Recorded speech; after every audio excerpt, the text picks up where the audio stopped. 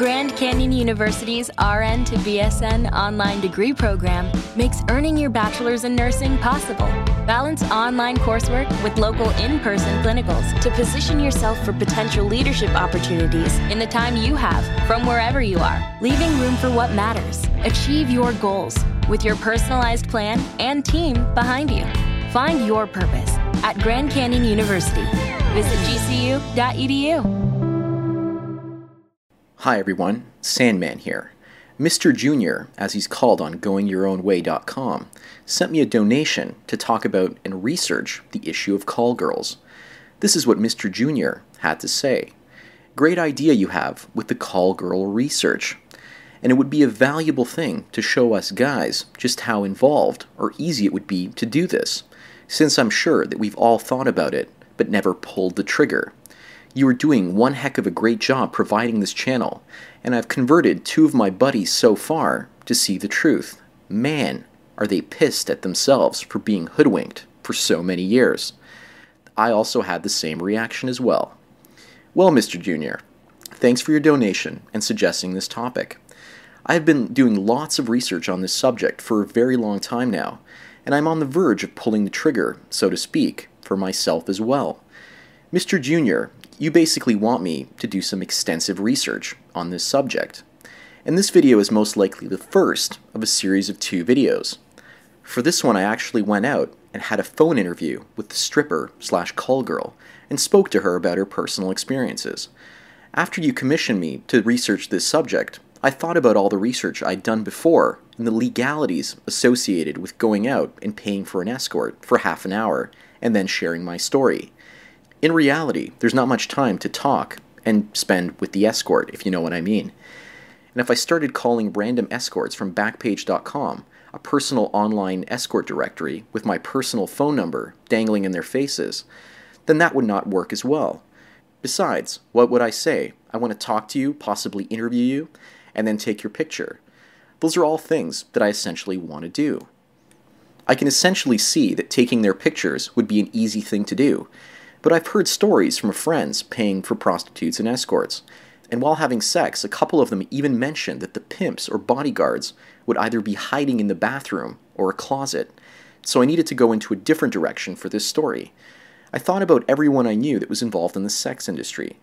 I had a friend at the sex shop where I buy condoms, but she wasn't really any help. I briefly also dated a girl whose father once owned a strip club. Organized crime, dirty cops, and the legal system are just a few of the issues I might have to deal with if I ever spoke about my experiences. I've seen dirty cops take bribes before.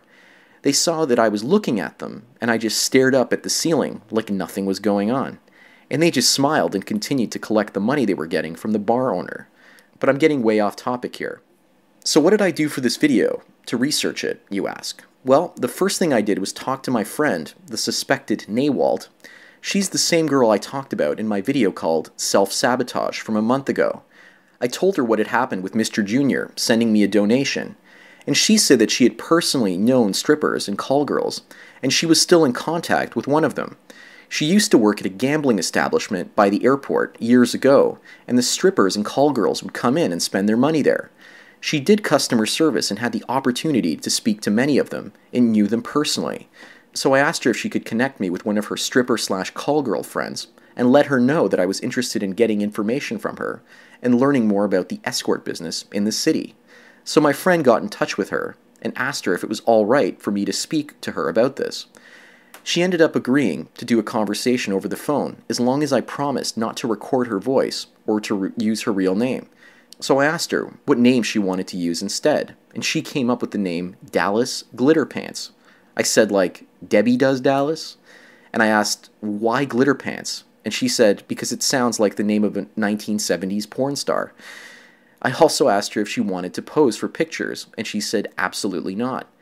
I asked her, if people don't contact her online, how did they get in touch with you? She told me that at the strip club where she works is where she gets most of her clients. They see her on stage, and then they talk about what she can do for them off stage.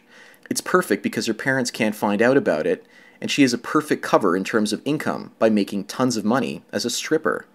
Right now, Dallas is in her early 30s, but she started stripping at the age of 22. She finished college for secretarial work, Did that for a couple of years, and then saw her life basically going nowhere, so she decided to get into stripping.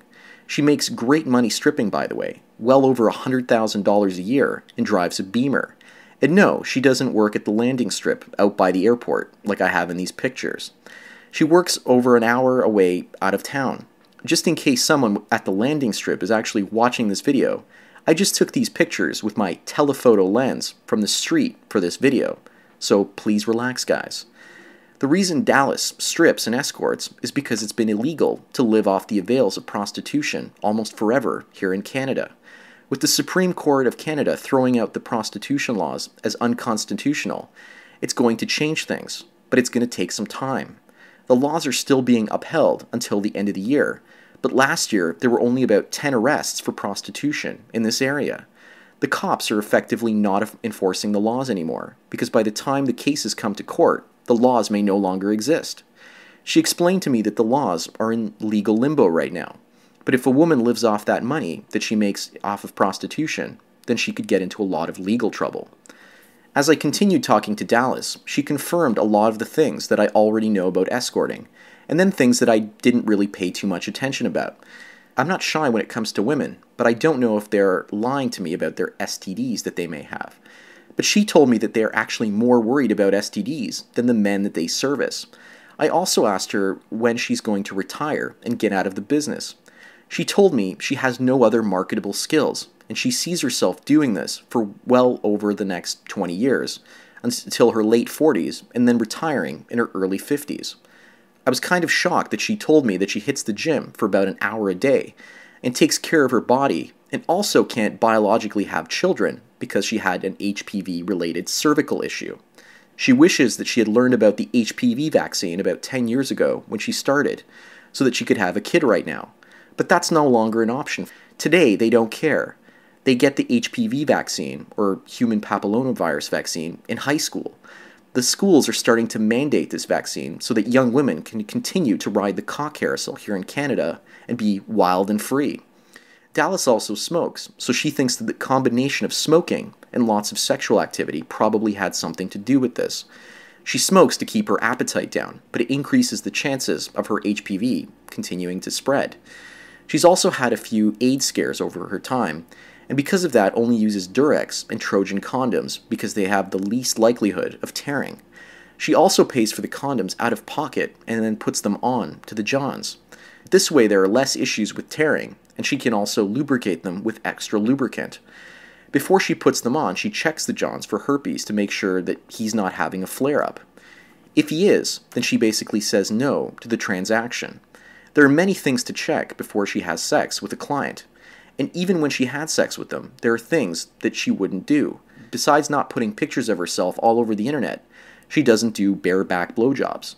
She doesn't French kiss any of her clients, and she doesn't renegotiate the price for her time after the fact. And she makes sure that she's paid well before she does a checkup on any guy's stuff. She also doesn't have sex away from her usual motels and hotels, and she checks in with the motel staff every few hours, or with the other girls working in the same place. She told me that that's one reason why women like doing duos or threesomes with men.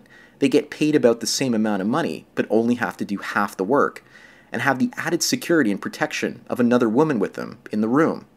And as of right now, they have to stick to the motels because of the law.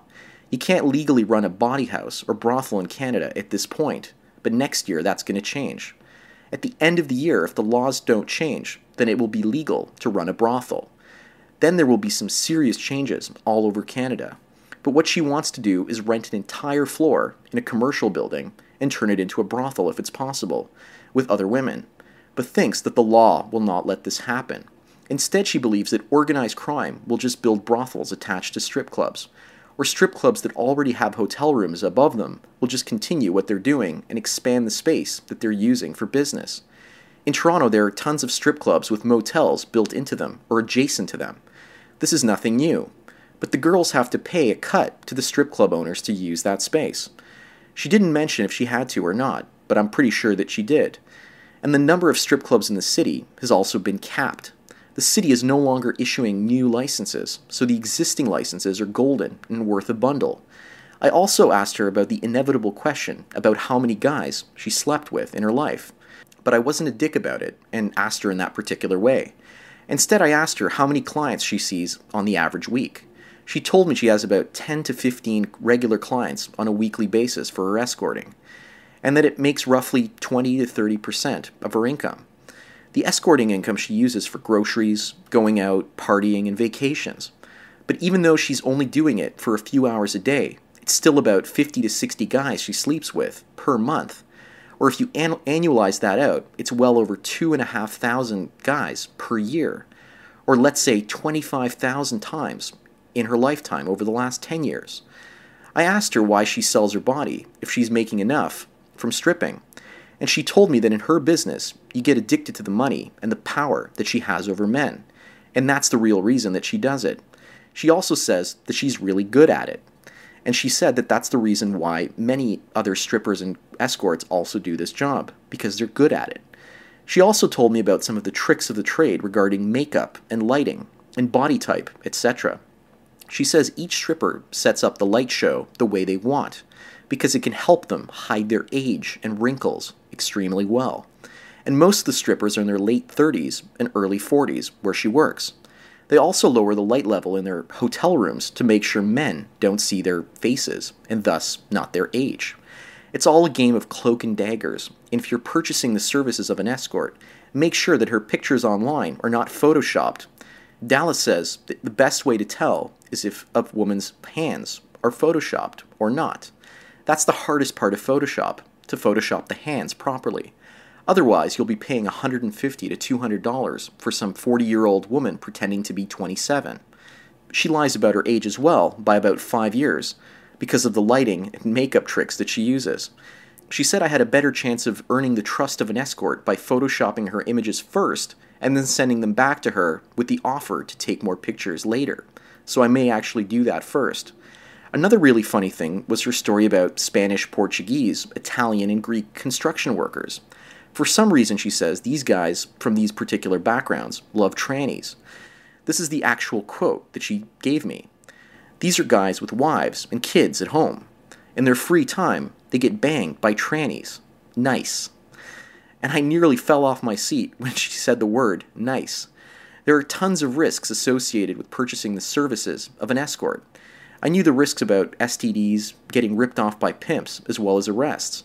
But she assures me that it's quite safe, and she doesn't keep a pimp in the closet waiting to jump you and then rob you.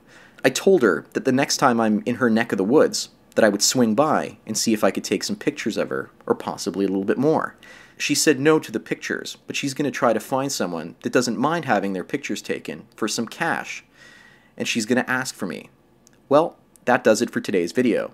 Thanks again, Mr. Junior, for your donation, and I will do a follow-up video to this one in the next few months.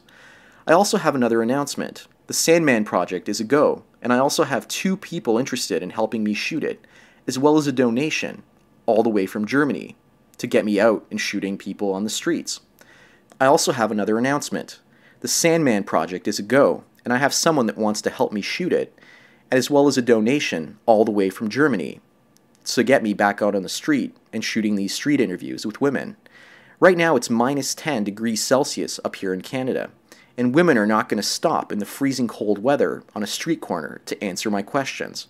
So that shoot will have to happen sometime in late April or early May.